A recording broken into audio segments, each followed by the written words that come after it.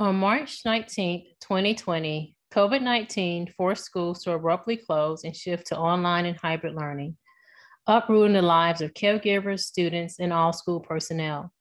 This podcast series will center the voices of caregivers, students, and school staff members as they discuss their online and hybrid learning experiences during the COVID-19 pandemic. Through this podcast series, multiple stakeholders will gain firsthand insight into the various ways caregivers, students, and school staff members navigated and continue to navigate schooling during a pandemic. The goals of this podcast series are to provide stakeholders firsthand accounts of caregivers, students, and school staff members' experiences during online and hybrid learning, and provide opportunities for stakeholders to better understand caregivers, students, and school staff members' challenges and triumphs, so they can support caregivers, students, and school staff members during the continuing pandemic and beyond. We would like to thank the students, caregivers, and school staff members for taking the time to share their experiences with us. We appreciate you all.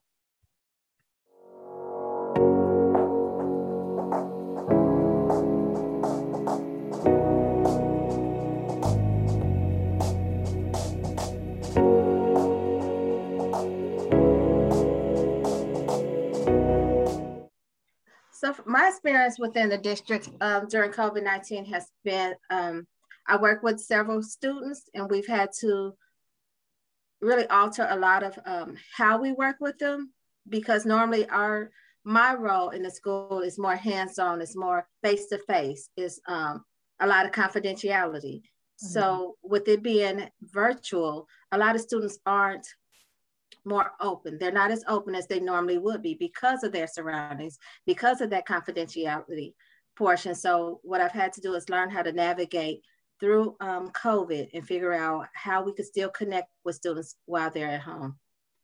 Did you find any strategies that work pretty well? Well, some of the strategies were that just to try to rebuild that rapport with them, just to try to rebuild our confidentiality stance. We've also done a lot of groups to have them feel still connected with other students. So we would do like lunch bunch groups. And I have to admit, it was very difficult. Some students aren't as willing to participate as they normally would have. And once school opened back up, we saw the difference. And in terms of you and your role, could you speak to the level of support that you receive from administration, whether inside the school or the district as a whole? We received a lot of support. We were actually able to have funding available. So another part of my position was not only just to offer support for students, it was as staff as well. So we were able to build a recharge room, just a relaxation room for teachers when they felt stressed out, and a place where they could go and, just take their mind off of things. We were able to do morning minutes with them. So the administration understood the need for more support for both the staff and students, because without a healthy mental health for staff, then it wasn't working for the students. Yeah, absolutely. How do you feel about your safety being back in the school when the students came back? Now, with the safety portion of it, in all honesty, they try to clean everything as much as possible. But again, once my role is more of the one-on-one interaction. So where with the teachers, they could still have a classroom full of students and they could still remain behind their desk and still communicate with them. With myself, it's more one-on-one and they're in my office. And so it's not as I would have liked, meaning that being as comfortable as I normally would have with students being in my office is not something that I'm at the same, I don't say I have the same comfortability as I normally would have, just because of that time, that small space. That's understandable. So the last thing I'll ask is, do you have any advice that you would provide to either teachers, administrations, parents, caregivers, kids, about learning during this pandemic?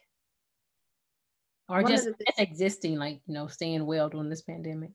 Well, one of the things is just remaining for parents, I would say, and I know that it becomes stressful for them a lot. And a lot of them say they're not teachers, but to actually monitor their students. Like, it doesn't have to be right then and right there, but to just do check-ins with them. For the students and teachers, it's also remaining, staying connected to the school, because once the connection is lost, the students aren't doing the work. The teachers are frustrated because they are constantly trying. As far as with the counseling team, we are continually trying to reach out to students and, as well as their academics and their emotional needs. And so it becomes difficult when everyone is disconnected. So one of the things that I would say is just to build that connection, keep in touch with your teachers.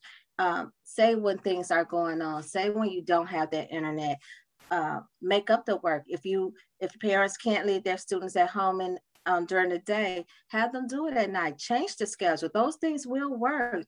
You have to just readjust what you feel is the norm.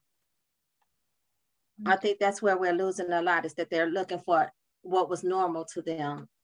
And we are willing to accept that things aren't going to look the same. Yeah, we will definitely have a new normal. Yes. So you have anything else you want to share? Let me think. I don't. I was trying to think of if there was any other suggestions or things from a counseling perspective. But like I said, right now, it is just a lot of communication. Please stay in contact with the schools. That is the most helpful for everyone, is the communication. And just to let us know when things aren't going right, we're understanding to those things and how we could be assistance to you. This resource was brought to you by the Midwest and Plains Equity Assistance Center. To find out about other Midwest and Plains Equity Assistance Center resources, visit our website at www.greatlakesequity.org. To subscribe to our publications, click on the Subscribe to Our Publications link located on the Midwest and Plains Equity Assistance Center website. The Midwest and Plains Equity Assistance Center, a project of the Great Lakes Equity Center, is funded by the United States Department of Education to provide technical assistance, resources, and professional learning opportunities related to equity, civil rights, and systemic school reform throughout our 13-state region. The contents of this presentation were developed under a grant from the U.S. Department of Education. However, these contents do not necessarily represent the policy of the U.S. Department of Education, and you should not assume endorsement by the federal government. This product and its contents are provided to educators, local and state education agencies, and/or non-commercial entities for educational training purposes only. No part of this recording may be reproduced or utilized in any form or in any means, electronic or mechanical, including recording or by any information storage and retrieval system without permission in writing from the Midwest and Plains Equity Assistance Center. Finally, the Midwest and Plains Equity Assistance Center would like to thank the Indiana University School of Education, Indianapolis at IUPUI, as well as Executive Director Dr. Kathleen King-Torius, Director of Operations Dr. Sina Skelton, and Associate Director Dr. Tiffany Kaiser for their leadership and guidance in the development of all tools and resources to support the region.